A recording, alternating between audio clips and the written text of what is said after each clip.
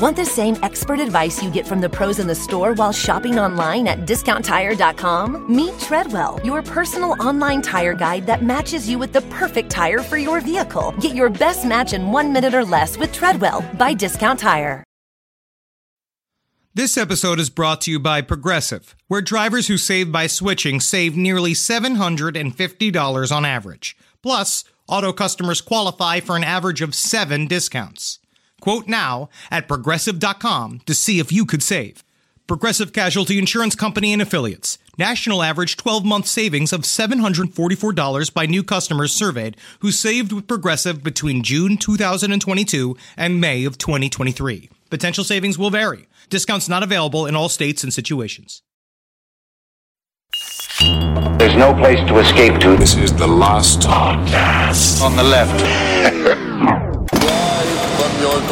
That's when the cannibalism started. What was that? Uh-oh. Every time I hear the word hum now, I'm like... Yeah, they're coming. Slightly horrified. It's kind of like that Tuvian throat singing. Yeah, that's right. It's like, is this guy Tuvian throat singing, or is he sucking some senator's cock? What's the difference, really? All right, welcome to the show. I seen an alien, he wasn't nice, no. Seems like a strange song. All right, Golf Breeze Part 2. That's what we're on to right now. So we're going to hear some more amazing voice acting from yours truly, which I cannot wait. Oh, absolutely. Oh, yeah. This has been Kissel's, I guess, acting follow-up. It's a W Part 2? I would say if this could be awarded any sort of award performance, I would give you a Cable Ace Award. Oh, wow. For best mid-level shouting. Thank you so much, man. That really means a lot. Do you remember those? Yes, I just remembered that when you mentioned Cable Ace Awards. The guy from Dream On had like 9 of them. You do get the feeling Ed was like, that was the only award show he watched. This is the only one that's legitimate. It's cool because it's shaped like playing cards. All right, so let's get into this crazy story some more. So 12 days had passed since Ed's 5th encounter, but the next time he would come out of the experience with something much more tangible than just pictures. Juice. Ooh. Piles and piles of juice. We have the orange stuff, purple stuff. What's this? Oh, this is... God damn it, it's alien cum. Oh, why is it always like this? So 2 hours after Ed and Francis went to bed on December 17th, 1987, Ed was awoken by a white flash inside his head as if the light was coming from behind his eyeballs, whiting out his vision. Have you ever had that before, the sound of a loud banging in the back of your head? Yeah, it's called, what is it called? It's got explosive head syndrome, explosive like literally head syndrome, yeah. Something like that, or exploding head. Exploding head syndrome. It's a cool album name, whatever it is. Great album name. I think it happens to athletes on a regular basis when they get knocked unconscious. Mm-hmm. So, Ed managed to open his eyes, and beside his bed were 3 dark figures, barely visible, with more shadowy figures moving towards the foot of the bed. Ed shot up and tried to speak, but no words came. Can you do it, Kissel? Very good. Ed? That was me. Wow. No, but that was Ed. I'm confused. I'm so good. But I was reading this. Now, is this sleep paralysis? It's very possible that his bedtime encounters are sleep paralysis. That is a possibility, We yes. can't just always throw every single alien abduction scenario into the fucking sleep paralysis bucket. All right? It's a big bucket. So the figures, when Ed tried to speak, they turned quickly but deliberately, and that is how he said that they always moved. They moved very quickly but very deliberately. All right. Sorry, don't mean to wake you up. All right, girls. We hear there's a sale at Arby's at 6 for 1. You got the cheese ones. They're fun aliens, though. They are fun. It's super fun. So they turned left and left the room. Ed attempted to grab one of the figures on their way out, but the same intense hum from before hit him, and he slumped over the foot of the bed. Swoom. And literally, it hit him, and he dropped, and that's when Francis woke up. Yeah. Francis woke up watching him go, wrestle with his own blankets. Man, she just must be like, wish you wrestled with me like he was wrestling with those blankets. Well, so this is their weapon. There's this hum weapon? Well, is that all they're armed with down here? It's not necessarily a weapon. Sometimes it's used as a weapon. Sometimes it's used as an antenna of sorts. The hum is very nebulous. He doesn't ever quite nail down what the hum is or what the hum is used for. Sometimes Neil Young uses it as warm-up. Do you when think he's playing his little harmonica? The guy that makes all the mouth noises who did the "Don't Worry, Be Happy" song, do you think that all this was beta testing Bobby for the hum? McFerrin. Yeah. Harp disinfo agent. That's what he is. Could be. So in the background of the noise that Ed described as standing at the foot of a gigantic waterfall, he heard a sound that had the tone of the UFO voice that sounded like the high and low tones of music being fast-forwarded on a tape recorder. Ed composed himself, grabbed his camera, left the gun behind, and went outside. The UFO was hanging in the air before him, and Ed shot photo number 13. Suddenly, the power source at the bottom of the craft squirted out steam and a kind of strange liquid. Oh, is that a UFO or is that a Roseanne Barr up there? That is a funny joke. See? Jay Leno. Wow. Good humor. Is she a squirter? I have no idea. We're not going to get into that conversation. So Ed gathered up the liquid from the ground and placed it in a plastic butter tub and saved it for future analysis, although to the best of our knowledge, it never actually made it to a serious laboratory. So can we all agree he ate the rest of the butter? Oh, I mean, yeah, he had to empty it out. He's well, like, at some point, he's just sitting there. How many times have you looked in your refrigerator? What do I want? I guess I could try it. Mushroomy? Do I like this? I love to finish off the butter tub. Now, there were plenty of people who claimed to have seen UFOs besides Ed Walters and his wife Frances during this time period in the Gulf Breeze area. Over 30 people reported seeing something that might have been UFOs, and it remains a UFO hotspot to this day. Which is probably the only thing bringing Gulf Breeze its business, except for, I imagine, a beautiful beach. Yes. But then you get to go. Honestly, it's kind of like a fun vacation for me specifically. Is that you go, you can buy a bunch of UFO shirts. There's a beach there, and everybody there looks like me. So it's a no shame beach for me. I can go out there in like the tiniest little fucking underpants and swim in a big, good, slick, oil covered ocean in the Gulf of Mexico. It does seem like a fun place for fat people to do paramilitary training. Just as like a weekend excursion. I don't need to chase them up in the skies, but if they come down on land and they're within 5 feet of me, I could grab hold of an alien. Frank, just jimmy to the next chicken wing. Oh, you're right. All right, we just space them 5 feet apart and we time me how fast I could get them. Fat paramilitary training sounds so fun. So even though there were all of these people who witnessed UFOs at this time, and it could be attributed to mass hysteria, could be attributed to people seeing, because there was, in addition to a naval base, there's also an Air Force base very nearby. It could be people seeing these things in the dark. But then they use the classic debunking of that debunking, which is, well, we know what different airplanes look like, so we know the difference between helicopters and planes and fucking weather balloons, and we know what looks like a UFO. But it's quite possibly mass hysteria. But it's mostly, I don't like the term mass hysteria. It's just everybody wants to be a part of what's going on. Look at Pokemon Go. Oh, yeah, they love it. People jump onto a thing when it becomes a phenomenon, so you don't want it not be. Like, there was a bunch of people looking at UFOs and saying they had seen UFOs. I'm desperate to see a UFO. I mean, I probably wouldn't see it, but I'd be there selling T-shirts. I'd be there selling UFO sparklers. Well, the sad irony is I would probably see it and just not even care. Isn't that strange?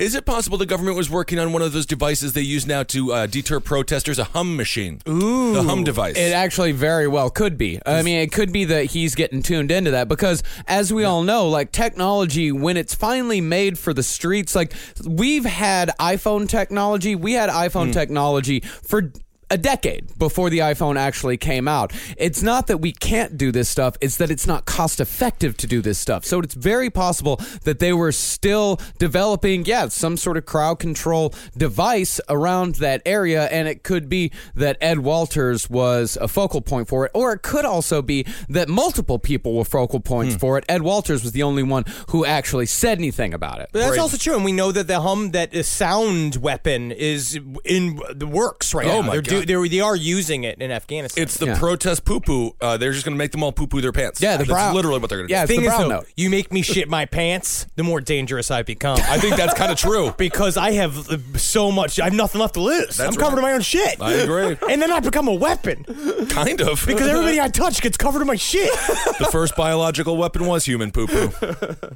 So even though all of these neighbors saw all of these possible alien craft, there was only one person outside of the Walters family who saw an actual UFO in Ed's presence.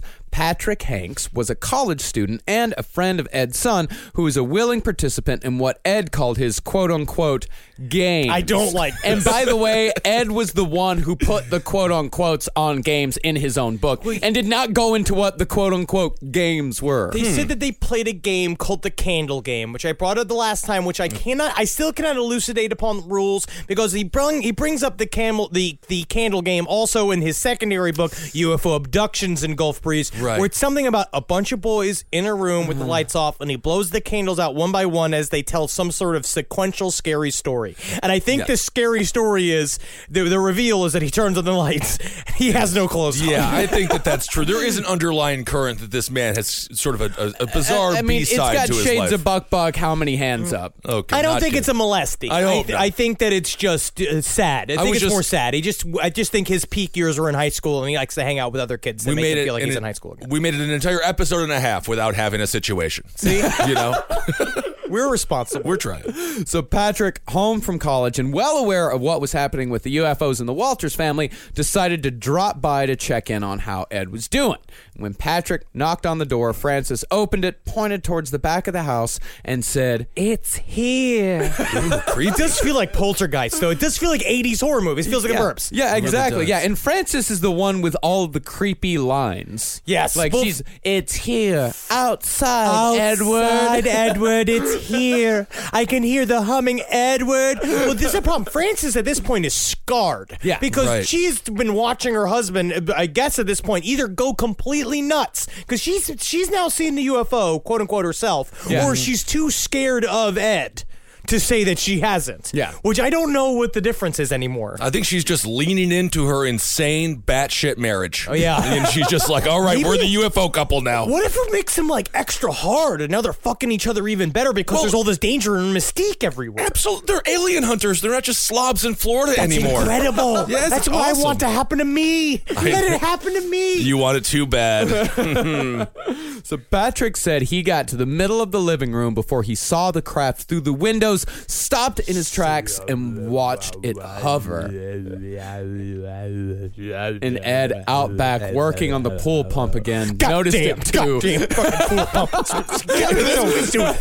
is the bane of his existence, this damn pool pump. He noticed it as well and walked inside, and as soon as Ed came in... Come on. What is that? Because he thinks the humming's the pool pump acting up. Right. He talks about this again several times. In his tidy whities with socks and sandals. and there's a UFO hovering behind him while it's And this France big is fat like, man in "It's his... here." So they have interdimensional technology, and this poor bastard in Florida can't get his pool pump to work. I am Zehus. As soon as Ed walked into the living room and looked at Patrick, the craft hovered off as if the aliens were viewing the world through Ed's eyes and were unaware of Patrick's presence until Ed was aware of Patrick's presence. I think that, well, they've said that a lot, right? About how the concept of being with the UFO, which I find really haunting. Jacques Vallée talked about this a couple times, of people when you see a ship, is that it regards you as if it's seeing you, and it's like being next to a gigantic blue whale, is the way they put it. It's an animal that can't understand what you are, and you can't understand what it is, but it acknowledges your presence. Isn't that interesting? So it's seen the world through Ed's eyes now. Possibly. Interesting. Yeah, it's very possible. Well, I wonder while they're at it if they can fix that fucking pool pump. Hey, you're in my See how brain. much he's struggling. So not too long after the squirty liquid incident, the boys from MUFON, that's the Mutual UFO Network. You know that song from Ghostbusters where they were like, we got one. Yeah. The boys from MUFON running down the steps. They caught wind of the stories in the Gulf Breeze Sentinel and showed up to offer their help. Now, Henry, how did MUFON know that Ed was the Mr. X the papers had talked about? Because everyone knew that Ed was Mr. X. The crazy guy working on his pool pump screaming at the aliens? Yeah, the guy that constantly brought up about how it's crazy how this Mr. X brought these photos to me, and they're like, yeah, Ed. Like everybody knew that it was Ed because he'd let it spread over town. Yeah. And also what they did was they didn't tell Ed they were coming. He showed up. They were in the house. Like they scared the shit out of Francis. Now we remember while all this is happening, Ed's work is just building up. He talks about in the book the Gulf sightings of the Gulf Breeze UFO sightings. He talks about how like he's not paying attention to anything. So finally, it's like I got to go do some work, and he leaves. Francis sitting in the house.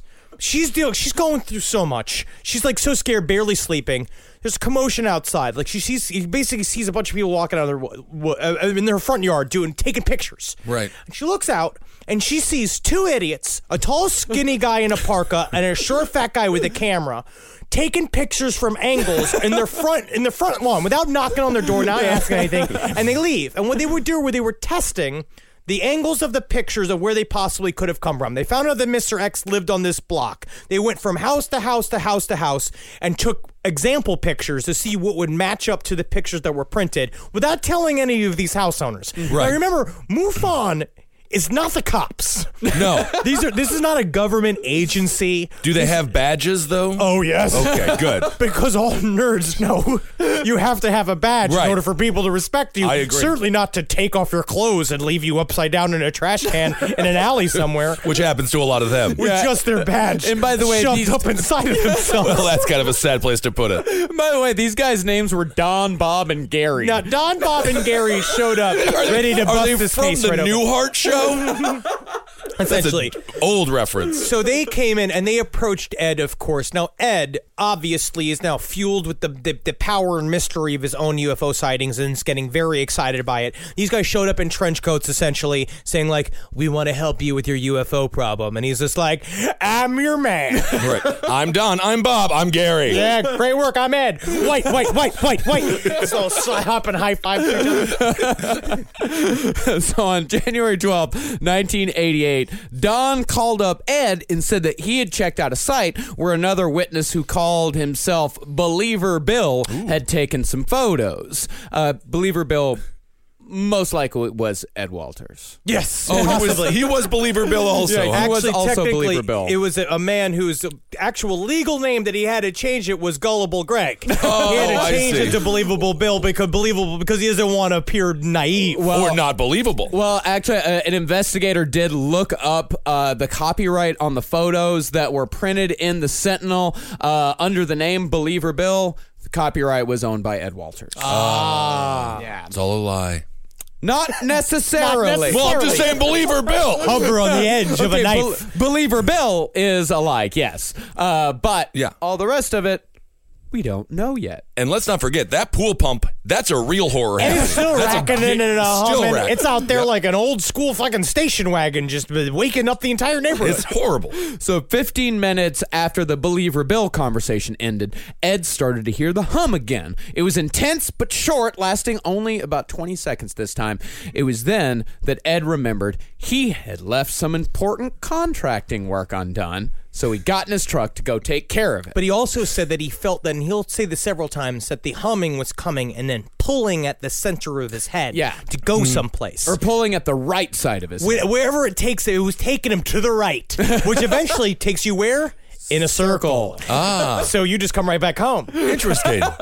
So this whole time he is actively building people's homes? Yes. And at what point do you stop trusting the contractor?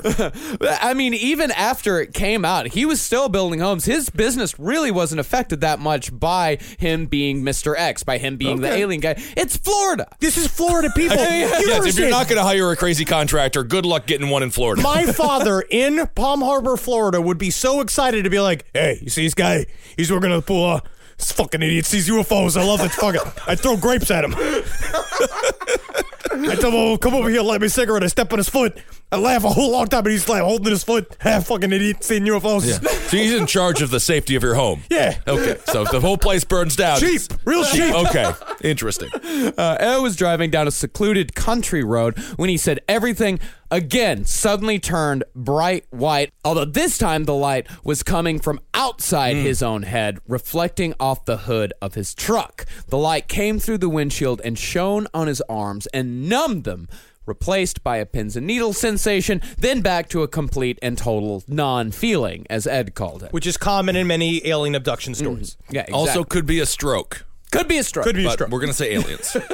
When he looked behind him, while still driving about 45 miles an hour, mind you, with completely numb hands, Ed saw... That's how my father drives. He can't feel his hands. Yeah, but that's because of type 2 adult onset diabetes. Yes. Oh, that's dangerous.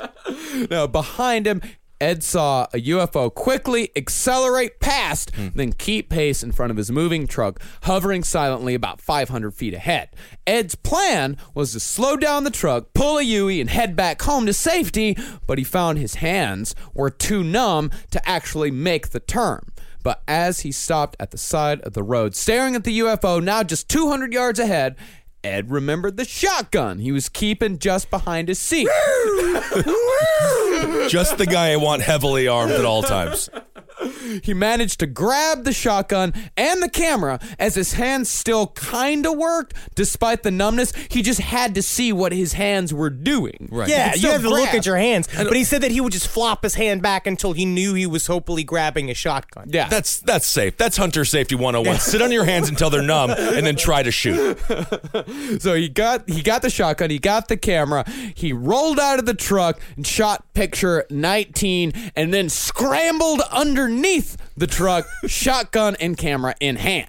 The blue beam suddenly came back, but instead of trying to take Ed, the beam was now depositing aliens on the ground in front of his truck. Yep. No. They must be so excited. They get fucking go into action. They never get to go. Never. This is only the second time that the aliens have actually showed up. Possibly the third, although that could be sleep paralysis. Or it could be some sort of different team. I mean, this is the ground team right here. Yeah. These are the guys that are in charge. 5 times, the beam came down, and with each beam came another 4-foot-tall gray, all holding the same sort of silver rod as before. Yeah, and Ed's hiding underneath that truck like he's Osama bin Laden. Here know. comes the alien SEAL Team 6. That's what I was fucking thinking. ice his ass. I was thinking about SEAL Team 6 as well. It's funny you bring that up, and I think it would have been so much cooler if they had little rods instead of guns. Yeah. I mean, how much more trippy is that? Cattle prods and whips. Ooh.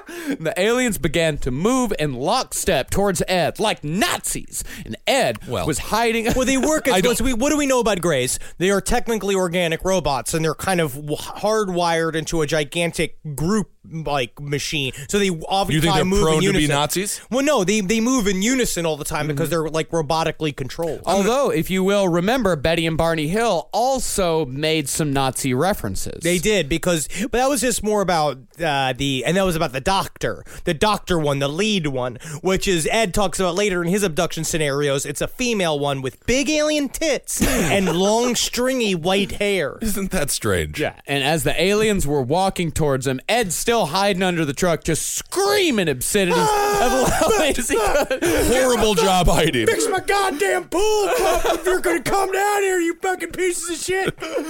And when the aliens were about halfway to Ed, he composed himself, jumped in the truck, hit reverse, and sped away without even looking where he was going. No, we didn't even realize he would use the car again. Bungled again. Get back in the spacecraft. Now, what happened the next morning is what makes this a true classic UFO story, almost a little too classic. Now, after all the hubbub in the paper and all the talk going around town, a couple of good old-fashioned men in black showed up at Ed's front door. Or a fun new term I've heard for them recently, the disappearers. Oh, really? I always just go with Mormons. Anytime there's a people in a suit and knocking on my door, they're Mormon. I like Mibs. Yeah. Mib. I'm a Mib. As soon as Ed opened it, the Mibs walked in, flashing ID cards and identifying themselves as Agent McCarthy and agent name Ed couldn't remember. Great work, great reporting, Ed. You would think you would remember that. And they said they were from the Air Force Special Security Services. They told Ed that they had knowledge of UFO photographs that Ed had in his possession that fell under a material seizure warrant that he was required to hand them over. But Ed, playing it cool, told them that he'd already given all the photos to the Miami Herald. Oh, yeah. Yeah, Ed said they were very rude, but still left. But they left with the threat that if Ed was lying, they'd be back. But the problem is that he was lying and then So they didn't lying. come back. Oh, they didn't come back? No, they didn't do their due diligence. Yeah. No, they didn't. He kept actually publishing more photos and kept taking photos, and it was very obvious. It's a bad that he story. Still had It's an exciting. I'm thinking of Michael Douglas from the movie The Game, where he makes a bet where he wants to go and have a murder and all that kind of stuff. It seems like this could all just be an elaborate setup for a great surprise party. But the guys from MUFON, when he went to the MUFON guys and said, I think these men in black guys came over to the house to shake me down for these pictures. He said, actually, what's a common thing, which I actually think is the real story, is that guys that are UFO enthusiasts, not unlike myself, which we were talking about before the podcast, is that I'm the type of person who's the exact reason why Ed Walters has changed his name and can't be found anymore. No, he can't be. No. That the reason why that what they do is that UFO enthusiasts show up dressed as fake cops to go get pictures from people and show up and go look at this evidence. So it's very possible that these guys were guys like me who put on police officer uniforms, which I actually think is a great idea. Terrible idea. And then you show up and you ask for the evidence yourself. Yeah, but Ed said that these guys were like big and buff. Ed was lying. I don't know. Ed might be small. No, Ed was scared immediately. He saw badges. I honestly think that all of this is amateur storytelling at its fucking juiciest and perfect. And it's just so perfect, because everybody's an idiot. He's dealing with the MUFON guys who are acting like experts and they're idiots. Ed's lying about at least half the stuff. At least. But also experiencing something where that's where my end of the story comes from, is that he faked some pictures and then has been starting to get abducted and raped by aliens, and he's really upset about it. Yeah. Because it's kind of becomes the center of your whole life. But And now the then he's Mibs arrested show up. fake Mibs. We don't know if they're fake. They're maybe Comic-Con enthusiasts, something like that. I mean, this has all the hallmarks of the end justifies the means. I mean, this definitely, the Men in Black story, it does not, it probably is total bullshit, but it's definitely it's the whole Bigfoot hunter scenario where they fake just enough evidence because they believe so hard. They fake just a little evidence or fudge the truth just a little bit because they believe in it. They think that they need other people to believe in it, and to make other people believe in it, they think, I need to have just a little. I need to have extra truth. If I fool them into the truth, we're going to then get the support we need to find the real truth. That's it. Exactly. Yeah.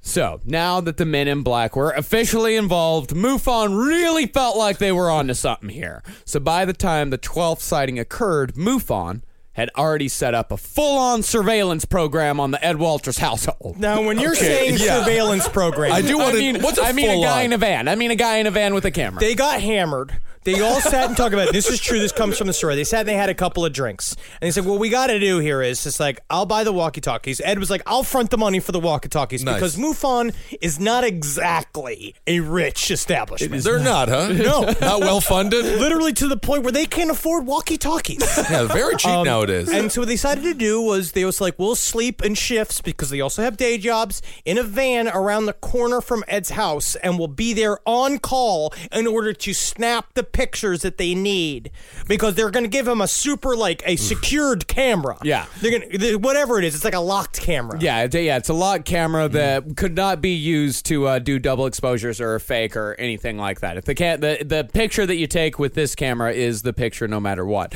And they were in a van about a block from Ed's house, 2 blocks walking distance, hanging out in the parking lot of an apartment complex. And by the way, they had permission. They did. And they were good. because they know that you have to do everything correctly. Can you imagine the aroma that would waft from the door after you open that? It's like a 13-year-old boy's bedroom. Just cum, semen Cheetos, and cereal. and ass. Yeah. Just Smells like it's been Gary's shift. I only have one pair of jeans.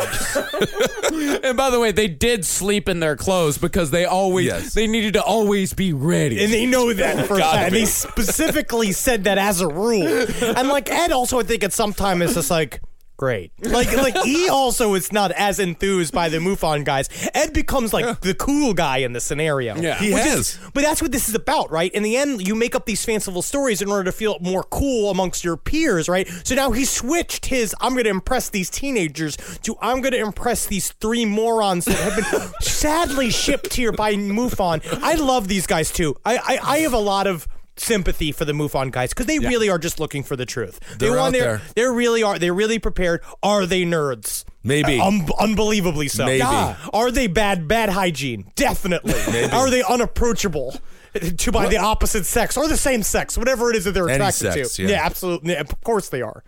So good luck to you, man. But that allows them to focus more on their jobs, and I think that's what's so important. They're not distracted from the outside temptations. Oh, no, they are very focused. So on January 21st, MUFON member Bob Reed was sitting in the van with the camera pointed towards the rear of Ed's house, waiting for a call on the walkie-talkie. The plan was that Ed would call as soon as he felt the hum, and Bob would take the picture when the alien showed up. I just know he's going to call when I got to take a shit, so I'm just going to do it here in the van. Oh, I hope Gary doesn't mind the smell of my hot dookies because it is just, I ate 2 plates of old stroganoff this afternoon because that's just what I had. And it comes down to it, the MUFON allowance of $2 a day ain't really cutting it. Well, it's a good thing he gave you all those butter tubs to poop in. So they had surmised, MUFON and Ed, that there was a 15-hour window of possible sighting times from dusk till dawn, with the most likely times being 5 to 6 a.m. and 7 to 8 p.m.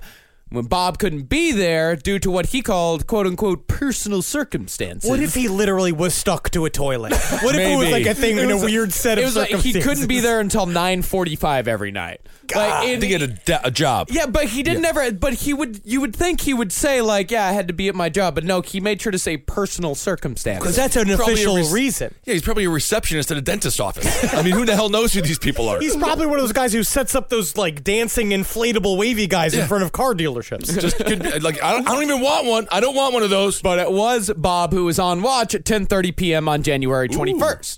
Ed was walking over to the van to deliver an item to Bob that Ed wanted passed on to another MUFON member, although Ed does not specify in the book exactly what the item was. He just said, I had to deliver an item. It was the butter tub. That was it. A new shit We need a new toilet. I got another butter tub. Let me just finish this butter.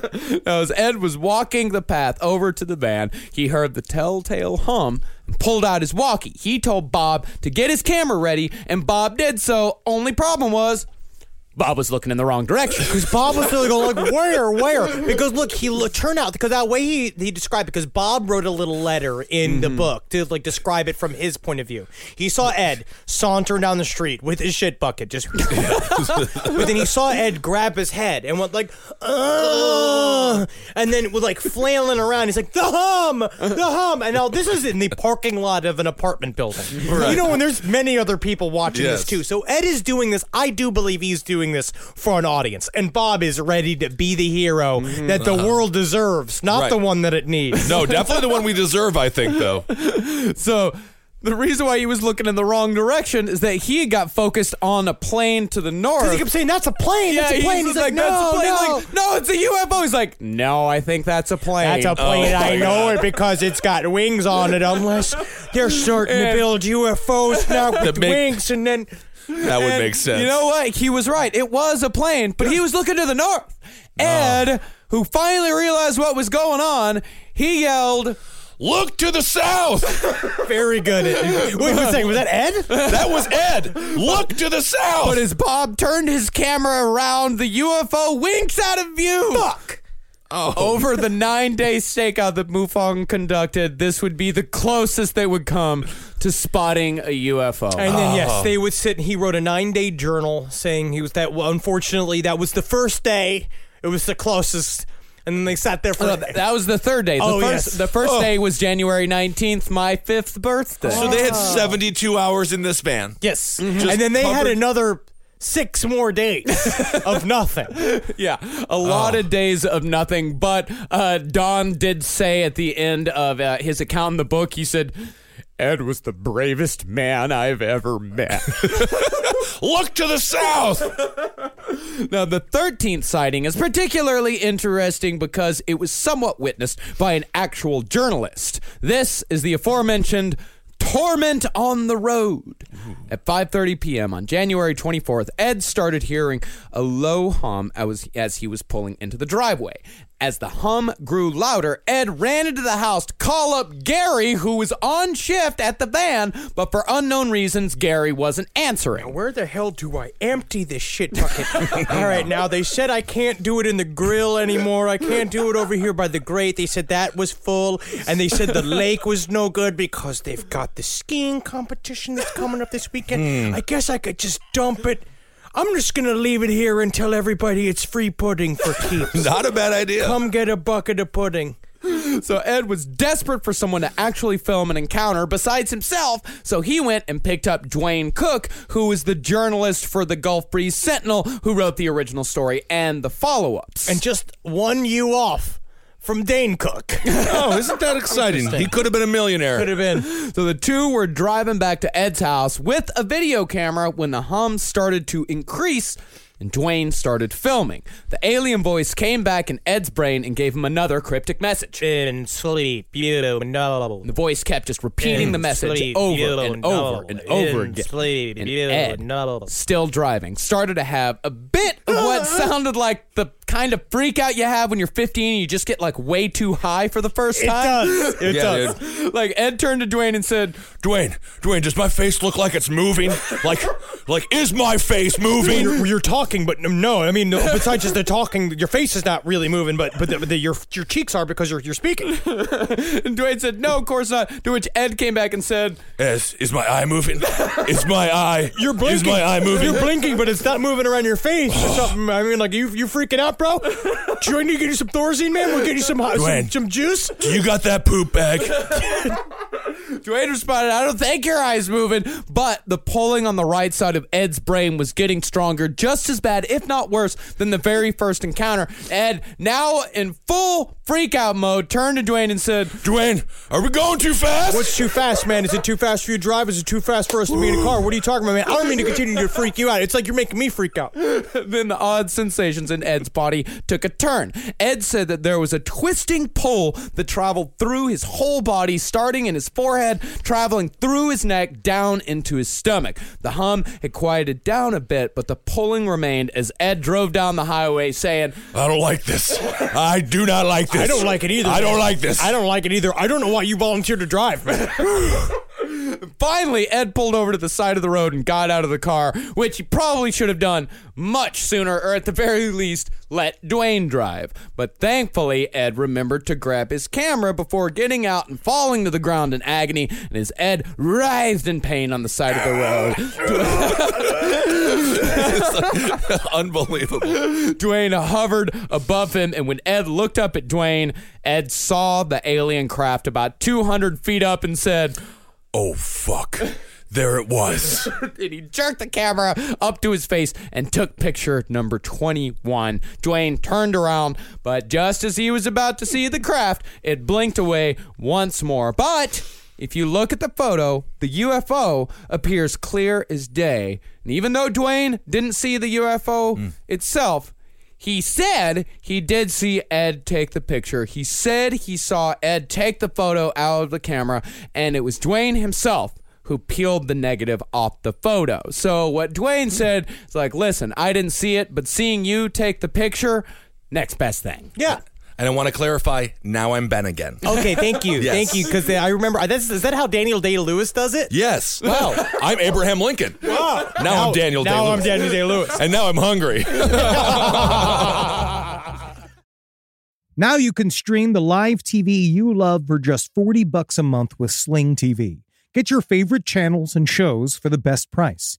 If you want live sports, Sling has all the football playoffs and pro and college basketball. Stay up to date with breaking news from around the world with MSNBC, CNN, and Fox News. Sling also has reality, TV, popular entertainment, kid shows, and more. Sling costs almost half as much as other live TV providers, so you can watch more and pay less. Sling is easy. Sign up in minutes, stream at home or on the go on up to 3 devices, and record up to 50 hours with included DVR space.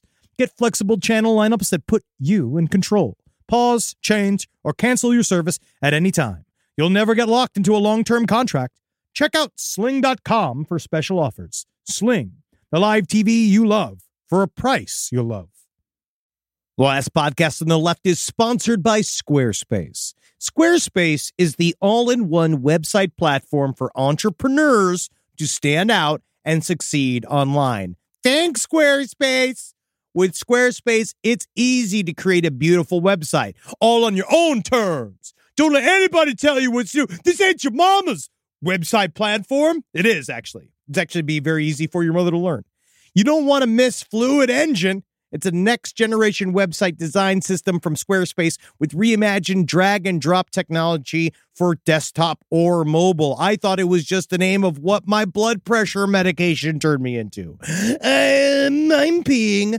Now, my goals for the year are I have 2 warehouses filled with horse picks. Now, I know a lot of people, obviously this bit has been done, but the Zendaya Centaur picks are not going anywhere, and I've been trying to get the Judge Reinhold sitting on the Clydesdale line out. I need these moved, okay, because I have to move into the storage unit. Let's just say there are problems at home. So I need Squarespace to shoot this through the roof for me this year, and that's why I'm going to go full tilt. And not only are you going to get the Judge Reinhold sitting on the Clydesdale entire series, clothes and non-clothes, what we also are going to offer you, and I mean this, we're trying to get into giraffe rides. I brought this up the other day. We got to start riding other animals but horses. Take pictures of the horses. Photoshop the horses into other celebrities, but stop riding them. Save a horse, ride a giraffe with Squarespace. Go ahead to squarespace.com for a free trial. And when you're ready to launch, go to squarespace.com/left to save 10% off your first purchase of a website or domain. Squarespace.com. This show is sponsored by BetterHelp. It says right here, what would you do if another extra hour of your day? I mean, well, obviously I'd get some nunchuck training in. I'd make love to my wife. That takes about 9. That's a full 9 minutes of that hour. And then I would probably go to get a donut. And then I'd probably yell at my parents. But a lot of us wish we had more time. The question is, time for what? I don't know. What works for you? The best way to squeeze that special thing into your schedule is to know what's important to you and make it a priority. And therapy can help you find out what matters to you so you can do more of it. You know that question? They're like, if you had $1 billion, what would you do? You know, and like, you know, when I answer, it's of course I would grind the government to a standstill with my giant machine of my making in secret for many years. But a lot of people get mad at that. And it's really hard to do that in a job interview or like when you're meeting somebody's like your significant other's parents for the first time. So, and we might actually want to think of starting therapy. So give BetterHelp a try. Just fill out a brief questionnaire to get matched with a licensed therapist and switch therapists at any time for no additional charge. So learn to make time for what makes you happy with BetterHelp. Visit BetterHelp.com/lastpod today to get 10% off your first month. That's BetterHelp, HELP.com/LASTPOD. So the 13th sighting was short but eventful. 2 days after the torment on the road, Ed was soaping up in the shower. Finally, a moment of peace. Just one time, just me and my loofah. I don't need to be bothered by anybody thinking about Cyndi Lauper. I'm here just washing my pits and having a really nice time. I still feel like he's covered in a full pajama. Yes. Just head to toe. Oh, no, he is fully nude, Okay. soaping up. When Francis came in and told him that the UFO had appeared, although it isn't clear why there was no hum to alert Ed to this encounter. Can't I just for a goddamn second, have a moment of peace? Maybe it was the water. protected him from the hum. Actually, that's very interesting. Actually, that does make That's why they're breaking his pool pump, so he's got to stay out of the pool. Wow! Holy shit, dude. It's all coming together. So Ed ran naked out of the shower, grabbed a towel. He didn't need to. He didn't have to run naked out of the shower. No, but what I he think he did, couldn't. but I also, in a way that I think that also kind of describes Ed in general, is that he barely wrapped around it. I think he just cupped his own. You ever done the thing where you've walked past your window nude with a towel? course. I do it where I every just hold day. it above my dick. Like I just hold. That's the one part I don't cover. Yeah. You can still see my pubes. It's just technically not a crime. Yes. Yeah, he ran naked out the shower, grabbed a towel on his way through the bedroom, and ran out the house into the night, wet and half nude. When he got outside, the UFO was moving towards the house slowly.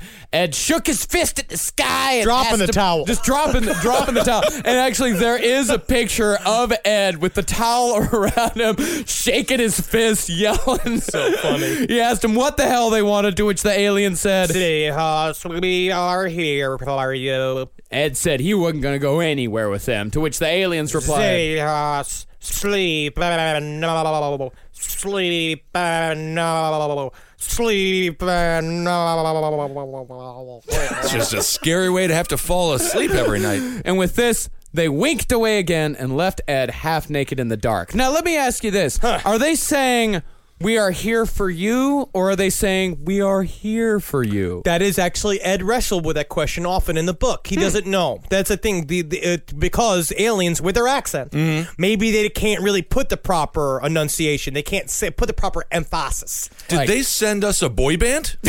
And their famous song is "We're Here for You"? We're here for you. But it's like, yeah, because that's a weird, that would be very scary as a boy band, a song you don't know whether or not it's a group of men here to take a little girl from her room, or they're there just to support her. I have no idea. Because that's what he doesn't know. He doesn't know whether he's special or they're trying to rape him again. Yeah, but we're I going to see. find out the opposite. They were milking him. They were milking him? Oh, yeah, he was getting milked. So 12 days later, the craft showed up again in the Walters' backyard near the pool. And this is when the whole family gets in on the fun. Ed's daughter, Laura, called him outside saying Francis had something to show him. Ed ran outside with his camera, past his daughter, who was standing next to the door, and as Ed opened up the door, the blue beam came down and hit the pool deck. He snapped a picture of the beam just as Francis dove past him.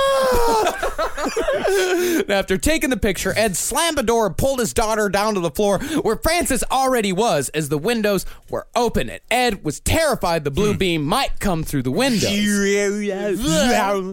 I think I like doing the sound effects. Yeah, it's fun. They then crawled over to Ed's son's room where he was studying with his headphones on, and seeing his father's terrified face, Dan joined his family on the floor, and they all crawled into the hallway, the only place in the house without a window. After about 5 minutes of terrified silence, Ed led his family to the van in the garage so they could make their escape if they had to, but when they got to the van, the hum started up again in Ed's head. The alien spoke to him once more and said, Do not deny us. We are here. Remember.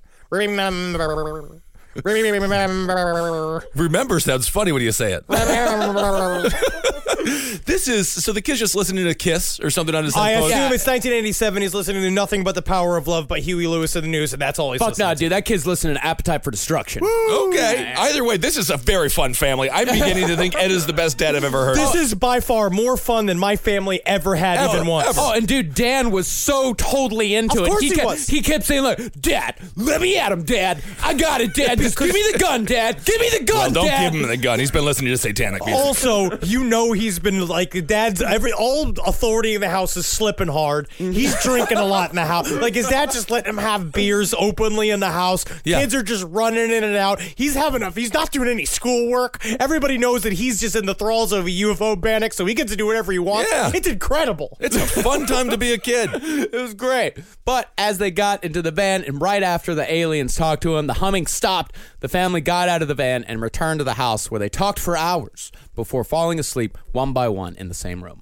My family never I did know. that once. The great bonding agent of an alien abduction This story. is wonderful. No, we did that once when there was a bunch of escaped convicts that were running around our area. We all slept in the same room talking for hours. Where are they? Are they going to come here? We're in an isolated home. They might show up here any minute. Dad's holding a big gun, just waiting for them. Who will they sexual assault first, Mommy? Will it be me or one of our wonderful brothers? Doesn't sound like very fun, but the bonding's nice. It was bonding super was fun. nice. Yeah, after a while, we got tired of waiting for them to come to us, so we went out and looked for them. So then that's how mobs are formed. It's technically And I'm a not lynch gonna- mob. Yeah, It we're was not just a small family. We didn't actually call anyone else up. Like, hey, well, there was one time where we did go out and look for a guy, but you know what? We found him, but we went and talked to the police, said, hey, we found him, but then we did go out there with him. It was a great Christmas. So you guys were out hunting for ex-cons on Christmas. Christmas Day. Christmas. Second best family next to the Walters. I honestly think that Texas will be the first to secede from the world. So on May 1st, 1988, Ed Walters would have his final encounter with the Gulf Breeze aliens. Francis was out of town on a weekend trip, so Ed decided to take a special camera given to him by MUFON to the park to see if he could get some shots. This is that, 4-lens camera. Some 3D camera. Some 3D camera. All the lenses are glued together. Double exposure is impossible. It's supposed to be impossible to fake any sort of shot with These took the most compelling pictures. Yeah, they really did. So at 12:30 a.m., Ed heard the hum, although it was very distant. About 40 minutes later, Ed got impatient and yelled, You call me the Hoss? I want this to be over. I want you out of my life. Excuse me, sir. Could you stop yelling? I'm trying to have sex with this homeless man over here. Okay, if you would, because you're ruining the mood. I do apologize for that. I am sorry about that. So Ed turned his head to the left, and there the UFO was. He turned the camera and took 2 shots, capturing the craft both times. The UFO then moved right above him, only about 30 feet up, and Ed's sight went completely white. He couldn't tell whether he was being flooded with light or if it was the same situation as before where the light was coming from inside his own head. But he did say that his body went completely numb, the only sensation being a sense that he was falling. And the next thing Ed knew, he was lying on the ground about 20 feet away an hour and 15 minutes later with no recollection of the time. Ooh, I like that. That's a good way to get through the day. Just forget half of it. It would be really nice to just zip through the day like that. Yeah, just kind of fall asleep, pretend you were abducted. I think and that's lose a bunch of time. That's called clinical depression. Is that what that is? That's what I was told by my therapist. Oh, I thought it was just called needing to sleep. No. All the time. Now, the only thing that Ed knew when he woke up was that his right hand smelled terrible. So nothing worse than waking up after a nap against your own will with your right hand. Missing time. It smelled so bad. You he had a to- couple of those, right, Kissel? Well, I mean, what do you do? Then you just that's the first thing that you hear when you wake up. You woke up and you put your hand somewhere it shouldn't be while you were sleeping. It smelled so bad he had to wrap it in towels to hide the stench. Just wash it. He tried washing it. It didn't come off. Oh my goodness. So back at the house, Ed figured he would clean up a little bit, so he ran a comb through his hair and felt a bump at the back of his neck. He went to the mirror to check it out, but as he looked at his face, he noticed a large bruise with a red dot in the middle right between his eyes. 2 more of those marks were centered at his temples, also bruised. There are pictures in the book UFO Abductions in Gulf Breeze that are very interesting. Very bad little bruises. Yeah. Very compelling.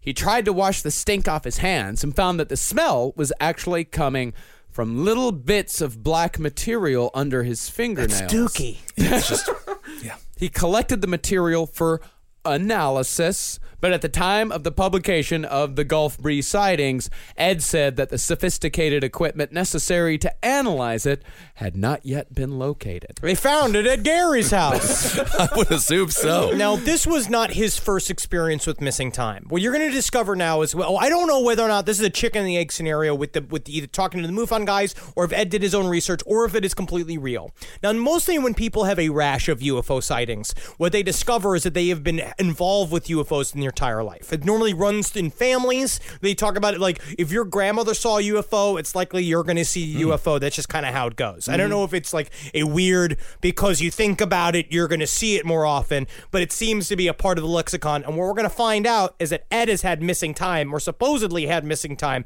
many times throughout his life. Yeah, I've had some weird shit. I once saw an apparition that I thought was death, and then missing time afterwards. But now you're on a cocktail of drugs just to keep you normal. A heavy cocktail of extremely psychotic, antipsychotic drugs. Getting it looked at again on Wednesday because it ain't going well. Rejigger. Oh, yes. It's just a constant, soup. But each time, so it happened 3 times in his life apparently, and it was each one is 8 years apart.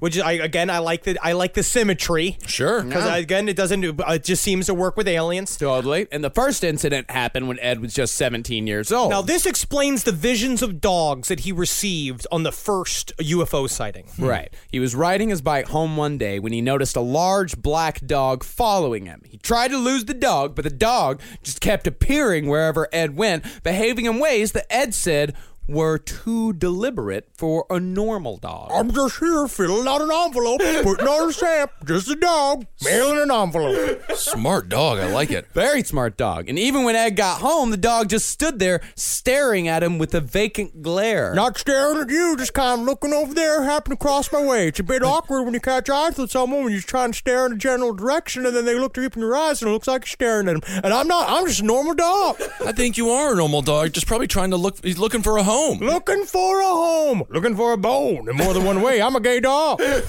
What? That's your choice, and that's fine. Not a choice. I was born this way. I know you were born that way. No matter what kind of work you do, how you communicate is key. Yeah, very key. You gotta communicate clearly. All these emails, reports, and presentations are equally important to the collaboration needed to get things done. Grammarly can help. Grammarly is your AI writing partner to help you communicate more effectively and efficiently so you can make a bigger impact at work. It's like you're Captain Kirk and Grammarly is Data, and you're kissing a lady on another planet. And Data is just trying to make sure you write better. Better writing means a stronger impact, and Grammarly works across 500,000 apps and websites. And by understanding your writing and context, Grammarly provides relevant, personalized suggestions. It did begin to understand when I was yelling and when I was doing bits versus me, because I do use Grammarly, and it's nice. But I will also say Grammarly will do the thing where it's like, I think maybe you missed a little comma here, blah, blah, blah. And it's like, yeah, I know. Thank you, Grammarly. Like, I get it. Yes. But still, like, maybe we could just think about what I'm going through today, right? But Grammarly really does help. Because that's what we all need. A stern teacher with glasses and little buckled shoes. That's Grammarly to me. That's what I see. Make a bigger impact at work with Grammarly.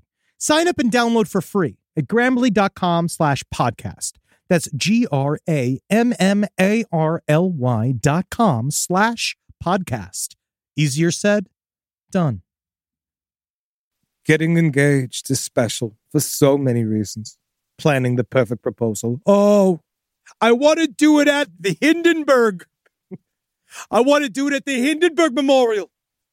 Celebrating your love and looking forward to the rest of your lives. And if you're lucky, it's short.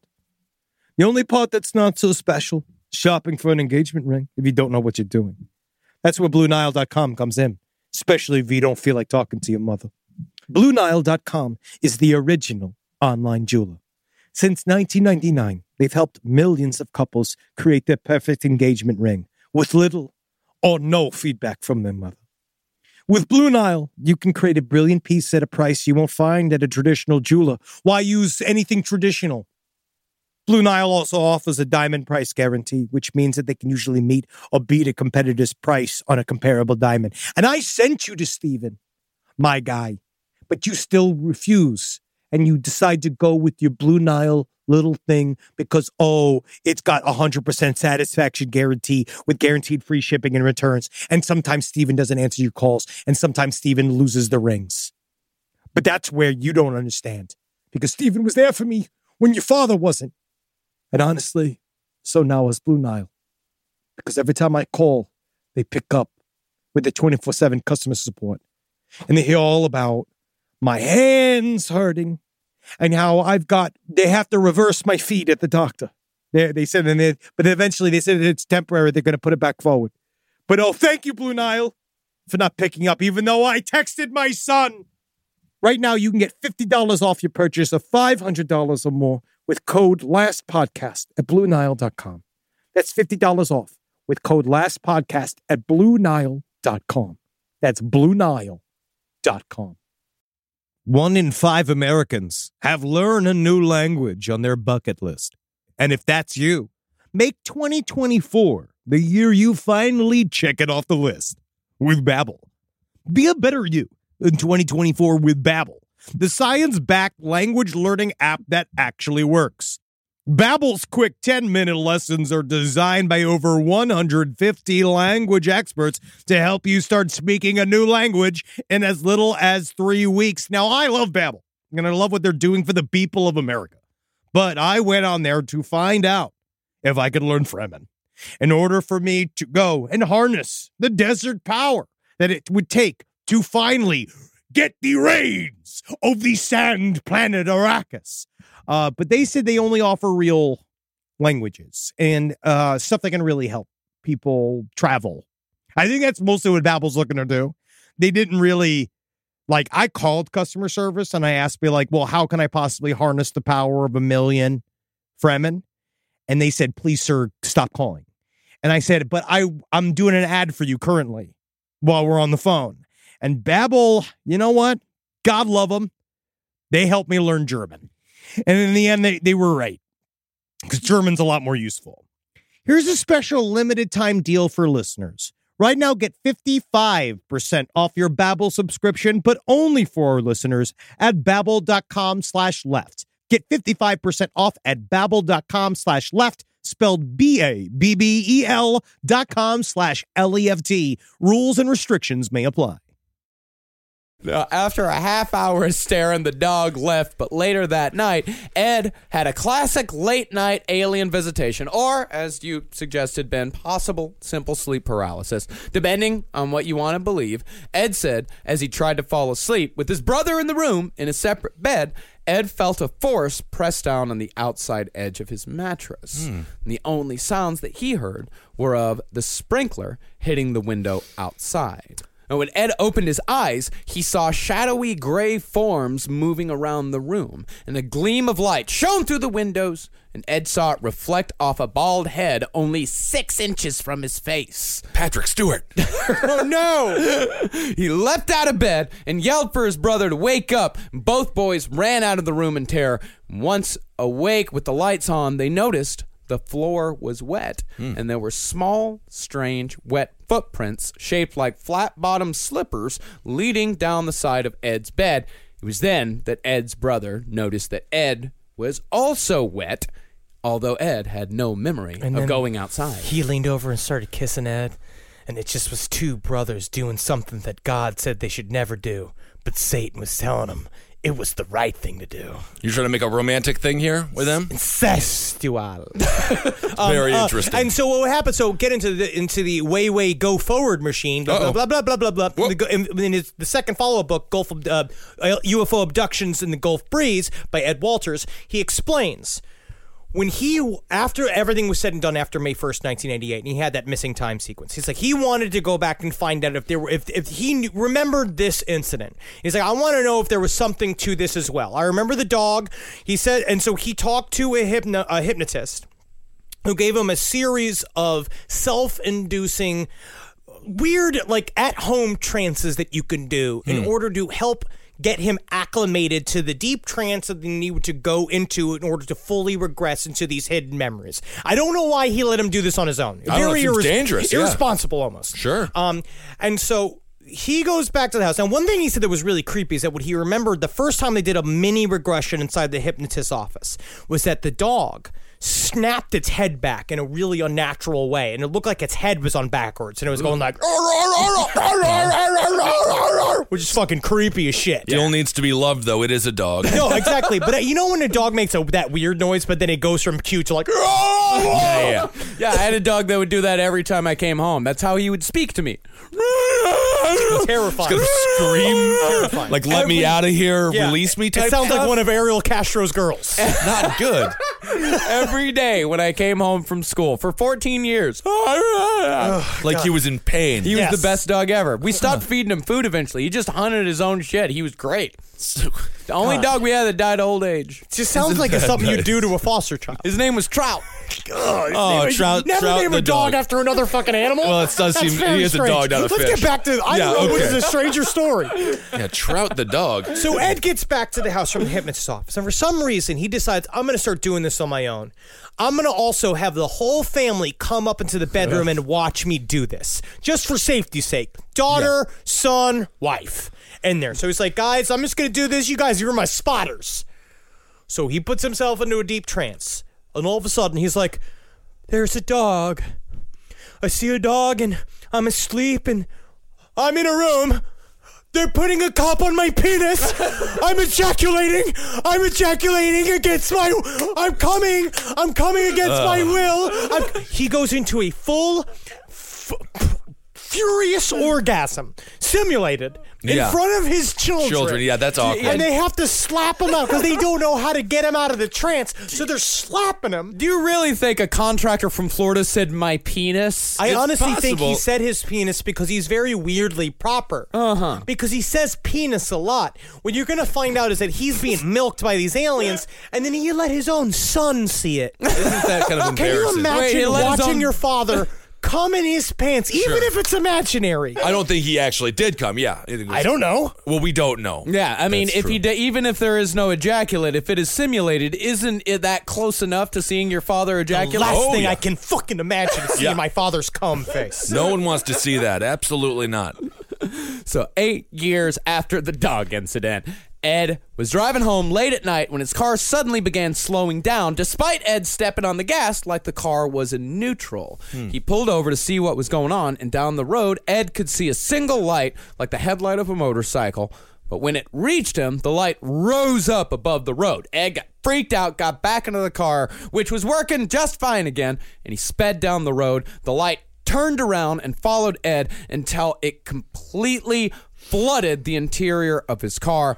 6 hours later, Ed woke up on the side of the road with no memory of what had happened. So when he went to the hypnotist for this incident, what he discovered was, so finally he was like the hypnotist, he goes back to the hypnotist and he's like, I was doing it on myself and I had shocking results in front of my family. And the hypnotist was like, what is your fucking problem?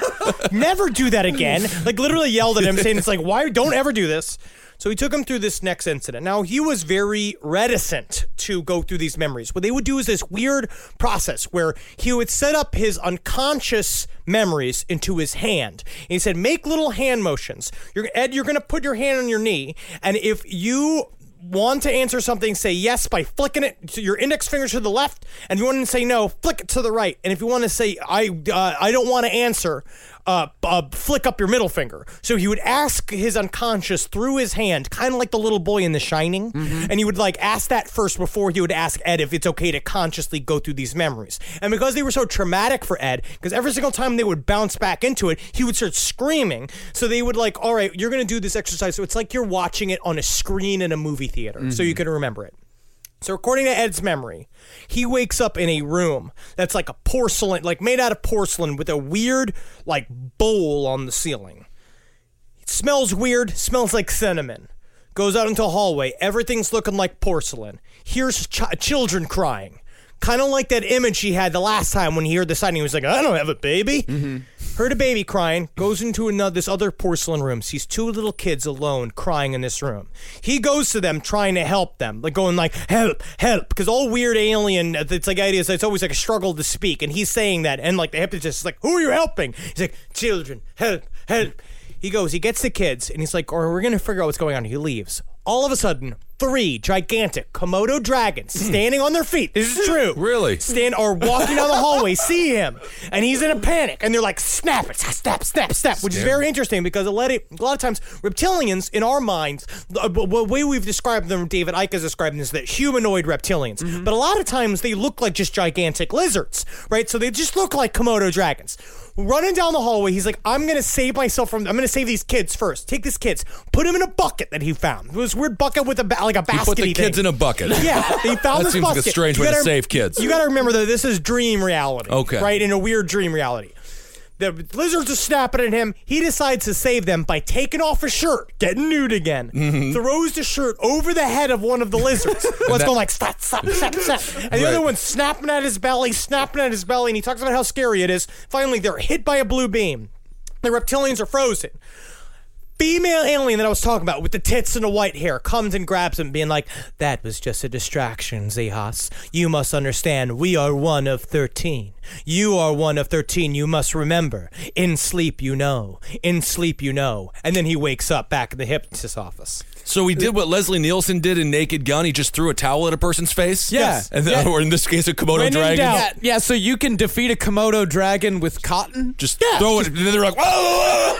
You just also could hit it in the head with a baseball bat. You can do it. That would be a much more effective way. Interesting dream, though. Yeah, very interesting dream. And again, 8 years later, when Ed was 33, in his final missing time incident before his final encounter in 1988, Ed was out in a canoe during a solo fishing trip, and at about noon, he noticed the canoe had hit something metal under the water, and the canoe suddenly went still as if it had run aground. After a moment, it started to move again, but when Ed looked in the water, he saw a stream of bubbles stretch out in front. About 30 feet ahead, he noticed a green glow beneath the water, big and getting bigger. 5 hours later, Ed found himself miles from where he began with no memory of what had happened. Very interesting story of a USO, unidentified submerged object. Good job, Henry. Which is also, there's many people who want to talk about. We can do an entire episode on USO. Well, you know, if you want to. I call them Usos. Disgusting. Yeah. And in this one, he just said that he woke up to the same titted female alien that said, you remember, in sleep you know, and then he was put in a headset alongside with other smaller, tiny grays, where he feels like they were trying to combine their brains.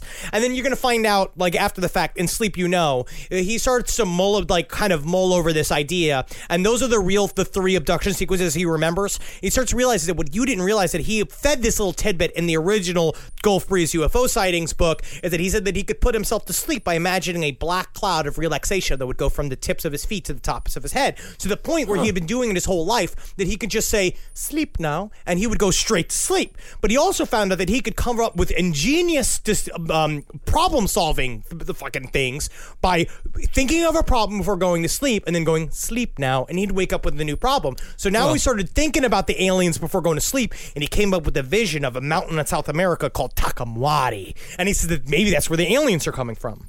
He should have been thinking about that damn pool pump and how to fix it. Because I feel like that's really the most important issue here in reality. Now, all of these fantastic stories, absolutely wonderful, well told, well written. You got photographic evidence, you got multiple eyewitnesses, and to top it all off, Ed, he passed 2 polygraph tests concerning his story. Very intense polygraph tests. Very intense polygraph tests, but on the other hand, you know who else passed polygraph tests?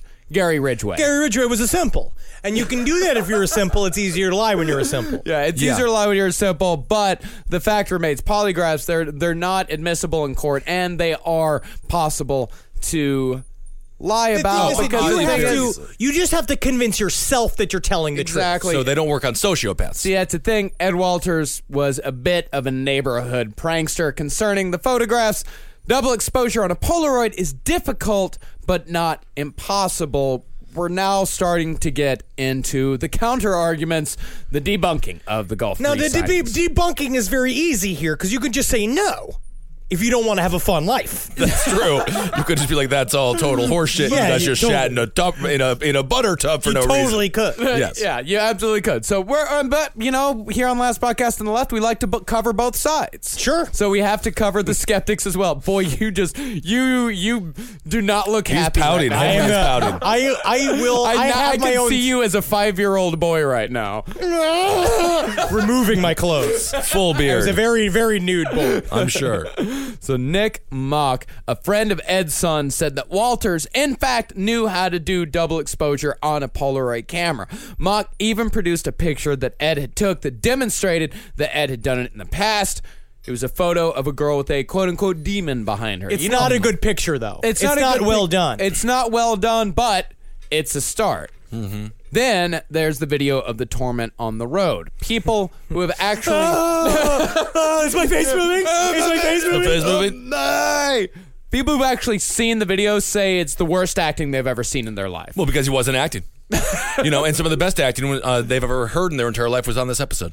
Interesting. That is interesting. Yes. That's very interesting. And as far as Dwayne Cook's claim that he witnessed Ed take the picture, it's entirely possible that Dwayne Cook, who was the reporter for the Gulf Breeze Sentinel, who first reported the story, it's very possible he was just in on the whole scheme. No, he's a reporter. They don't lie. Yeah. But the thing is that it's true, right? He had quite a bit to lose if it comes out as a hoax. So he tries to get involved, but he could make a lot of money if the whole thing becomes real. But the problem is that it goes back and forth, right? Like, this is the problem with debunking any of this bullshit, is that when it comes down to it, as you could say, it's good and bad either way. It's either you distance yourself from it and you had nothing to do with it and you're a part of his coax altogether, or you are a witness something that you now can't fully explain, so you have to kind of halfway back out of it. I think he's doubling down on it. I think really what happened is that Ed came clean with him, said, "Hey, listen, I'm Mr. X. I faked these photos.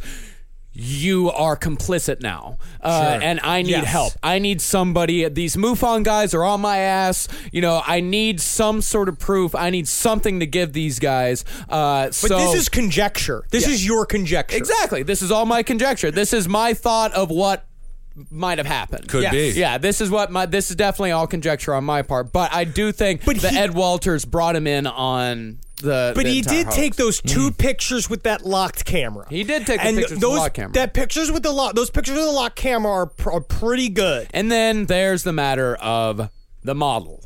When the Walters family moved out of the house where everything happened, the next family to move in found a model that was very similar to the UFO featured in Ed's photographs. The UFO was also made using drafting paper with Ed's handwriting on it, plans from a house he worked on. However, the UFO, the model, that was a fake. Concerning the paper, the plans were from a house that was built in September of 1989. This was almost 2 years after the first photograph was taken, meaning that the UF model was most likely a plant made to discredit Ed. But why would someone want to do that? Why would someone want to discredit Ed years after the whole thing had pretty much died down? Well, it all comes down to local politics. Oh, my goodness. Ed was running for city council against Tom Smith, who was the father of one of Ed's son's friends, Tom Smith Jr. Tommy came forward during the election and said that he had, in fact, faked the photos with Ed Walters. Now, he said that he had additional photos and he'd been a part of the hoax, and originally he was the one who was supposed to bring the pictures to the newspaper and be Mr. X, but Ed, then he said no to Ed because the reason why, and then Ed Walters comes out and he said, number one, I was running for city council against his father and trying to shut me down.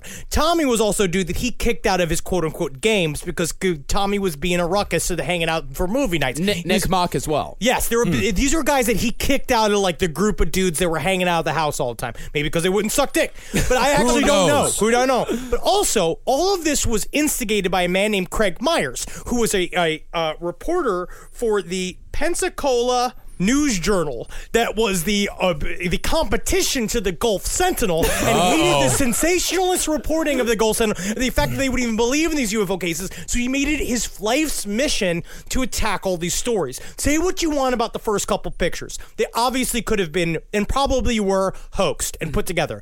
I really do think that he made shit up, being an asshole, and then a part of it was that he was obsessed with UFOs life, like the Bigfoot thing. He was trying to put a little fake evidence in there to get the conversation going and to get people to come believe it and be a big deal, right? Didn't realize why his whole life he was truly obsessed with UFOs and wanted to be part of Lexicon. Sort of all of a sudden getting flashback memories of that he has been serialized, raped for years by aliens, and that's why he's so upset. Well, that's going to be a tough thing for a campaign slogan. Yeah, it is going to be very difficult. Serially abused by aliens. Yes, and then now it's like it's happening to him in real life. Oh, yeah, and by the way, city council election, Dead last. Dead last. Dead last. The Sentinel didn't endorse?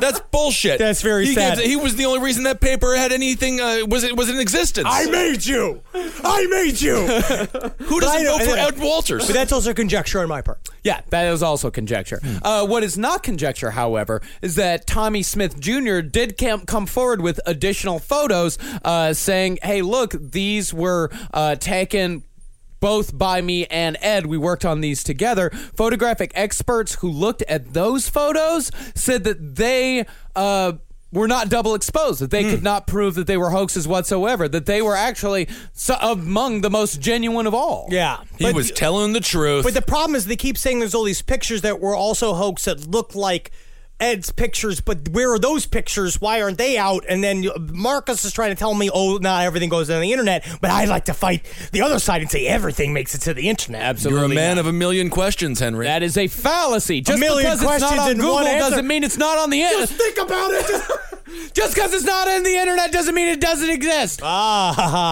Interesting. But Either if I way. think about it, Israel, right? Again, we're getting deep into this rabbit hole. Well, there's really nothing to even go into. The family seems happy, and that's all that matters. The family seems happy. No, they were tormented by UFO enthusiasts. Other than him faking an orgasm in front of them, Yeah. I think for the most part they had a good time. It started off super fun, but I think it just got weird by the end of it. Because they left. He made $200,000 on the book deal, but that quickly goes away. Yeah. Each time you make the next book deal, you're going to make less on the advance. And so he kind of strung this out for a while. He was in charge of the Gulf Breeze UFO conference there that was there for a long time. That petered out. And then also the final nail came. 1990, one of Ed's biggest boosters, a Navy physicist named Dr. Bruce Maccabee, came forward. He announced, We believe that UFOs. I like that. yeah, why not? Yeah, sure. But We believe that UFOs exist. We entered this investigation with the natural and favorable bias toward the Walters case, but our investigation and analysis led to the conclusion that several, if not all, of the photos are probably hoaxes. I'm a cartoon monster. Oh my God, it sounds like if a chocolate bar could talk. I love that. now he's saying that to try to discredit Bruce Maccabee. I know what you're doing. Yeah. Bruce Maccabee is a serious man, and he did come out very hard for Ed Walters and say, I really do think that this is an actual case. But as time went on, he kind of had to admit this is probably But I just think fake. that Well, you gotta the move whole on. thing has just become so ludicrous that he's trying to distance himself from it, which is the problem with serious investigators getting involved with UFO incidents from now on. And we're going to see this. This MUFON really fucked up by hanging their hat on this case, because they really now showed you basically left this all in the hands of Ed Walters, who's not a reliable human being, which of course nobody, I guess, who's involved with UFOs turns out to be a reliable human being. Not one person. But the problem is that's why we can't get serious investigators to come look at it, because they all look like fools by the end of it, because they have to deal with all these idiots. Yeah, all the time. remember Maccabee is what they say. We still have Stanley Friedman. We do. He's doing a good job. Stanton Friedman. He's still doing good. Jacques Vallée is still out there. I think he's dead. Yeah, I don't think you can put Jacques Vallée up there. Yes, he can. Yes, I can, and I will. Yes, I can. I will. You got Richard Dolan. He's doing really hard work, but mostly he just talks about how the government takes UFOs a lot more seriously than they say they do. They sit there mostly. What do you mean? Hard work. Most of their job is... They're thinking. They're using their brains, like us. Yeah. Like, this is hard work. Yeah, I do hard work, and I sit here all the time. Yeah, my hands are not callous, but my brain is. Yeah. Okay, that's true. And the one thing that we did not get into in 1990 that I want to briefly bring up, because it's the end of the episode, is this thing called the Doomsday Six, which we didn't realize this, is that there was a group of 6 members of the NSA that went AWOL from Germany to go all the way to Gulf Breeze to help save us against the war against aliens. And this is completely real. Well, not necessarily the war Or against the Antichrist. Yeah. They did this weird aliens Christian thing. These 6 true government workers went completely insane. They said that they were members of some sort of mental, it was a standard, like, we're going to make super soldier, like, weird hypnosis and drugs cocktail thing that they were working on in Germany. And they started using a Ouija board and talked to an alien entity named Sapphire, spelled with an F. And they went And there was also several other alien beings that were talking to them as if they were part of the archetypical old book of the Bible, like Noah, those guys. They were coming forward and telling them, you have to go to Gulf Breeze, Florida. There is a war happening between the Alliance, which is a group of good aliens, and a group called the Others, which are the bad aliens. And they are going to bring about, like, basically 1998, quote, zip, zap, zap, yada, yada, yada. 1998, there's going to be an Antichrist. You guys are the only ones that are going to know about it. You got to go fight it. So these guys left their posts in Germany, went all the way to Pensacola, Florida, rented a van, where then they were picked up for having a taillight out, and then the cops ran they gave them their driver's license. He's like, you guys all went AWOL from the NSA, and literally helicopters just show up, scoop them up. They're like, nobody knows the story after the fact, except for one of them wrote a romance novel that is about him being in love with the roommate of one of the girls that was of the 6 people that were going with him to save the world from the Antichrist, and it was about him banging her. Well, that's an interesting little story there, kind of a side story. Doomsday 6. Look up Doomsday 6. Sounds like it's just a bunch of lazy NSA workers who wanted to get out of Germany. They lost their minds. I would say this is more probably an Edgewood type of situation. Like this sounds like a combination between Edgewood and MK Ultra. It's a crazy. It's a nuts story. When we were looking through, like at the very end of researching last night, I was like, holy shit, look at this.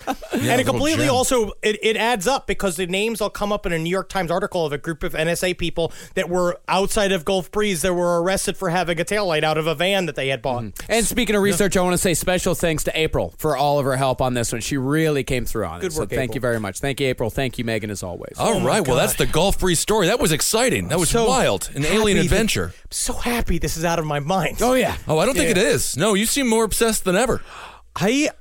Honestly, I'm not worried about myself. We're worried about you. But I went really deep. I've been having a lot of dreams. I've literally been reading nothing but aliens for about 3 weeks, almost to a month. Well, we're getting back to murder next week, so that'll get all wiped away. Yeah, Jack the Stripper. That's going to be funny and cute. All right, everyone. Thank you guys so much for listening. Marcus, what do we do now? We got to plug some stuff? Yeah, we got to plug some stuff. Go to cavecomedyradio.com/live for tickets to all of our live shows. We're going to be announcing a lot of dates this week, so be sure to follow us on Twitter at LP on the left to find out where and when those live dates are. But if you want first crack at any and all live shows, or at least live shows that aren't a part of festivals, go join our Patreon, patreon.com/lastpodcast on the left. If you give even just $1, you get first crack at tickets, and we're selling out all of our shows, so you need to get your tickets soon. San Francisco is sold out. Wow. We're looking at adding on a second show right now. We really hope that we can do it because we want to see all you guys. We're about to tour a retooled live show. We're about to tour something totally different. We're about to try something totally new. So come on out and check that out. Yeah, cavecomedyradio.com/live. All the ticket links are there. Trolleys would be the dumbest thing to hijack because they're on a track. Yeah. So you can't even take it. I hear the rice is good. That is true. Thanks so much for supporting all the shows here on CCR. Check out Wizard and the Bruiser. It's doing very well. That's Holden McNeely's video game show. Totally. Abel Against Top Hat for everything political. Roundtable of Gentlemen for a good time. And Page 7, Sex and Human Activities. And what else are you working on, Marcus? Oh, yeah. Your Spotify. Follow me over on Spotify. I make new playlists every week. Hail sweet Satan, my friends. Hail yourselves. And hail Geen. And you can find all of it. Yeah, you can find us all on social media. Yeah, Twitter at Henry Loves You, Ben Kessel, Marcus Morris, and Hey now. What's the point? Dr. Fantasy. Hail Satan, hail me. Megusalations. And Megusalations. Aliens! Want the same expert advice you get from the pros in the store while shopping online at discounttire.com? Meet Treadwell, your personal online tire guide that matches you with the perfect tire for your vehicle. Get your best match in 1 minute or less with Treadwell by Discount Tire.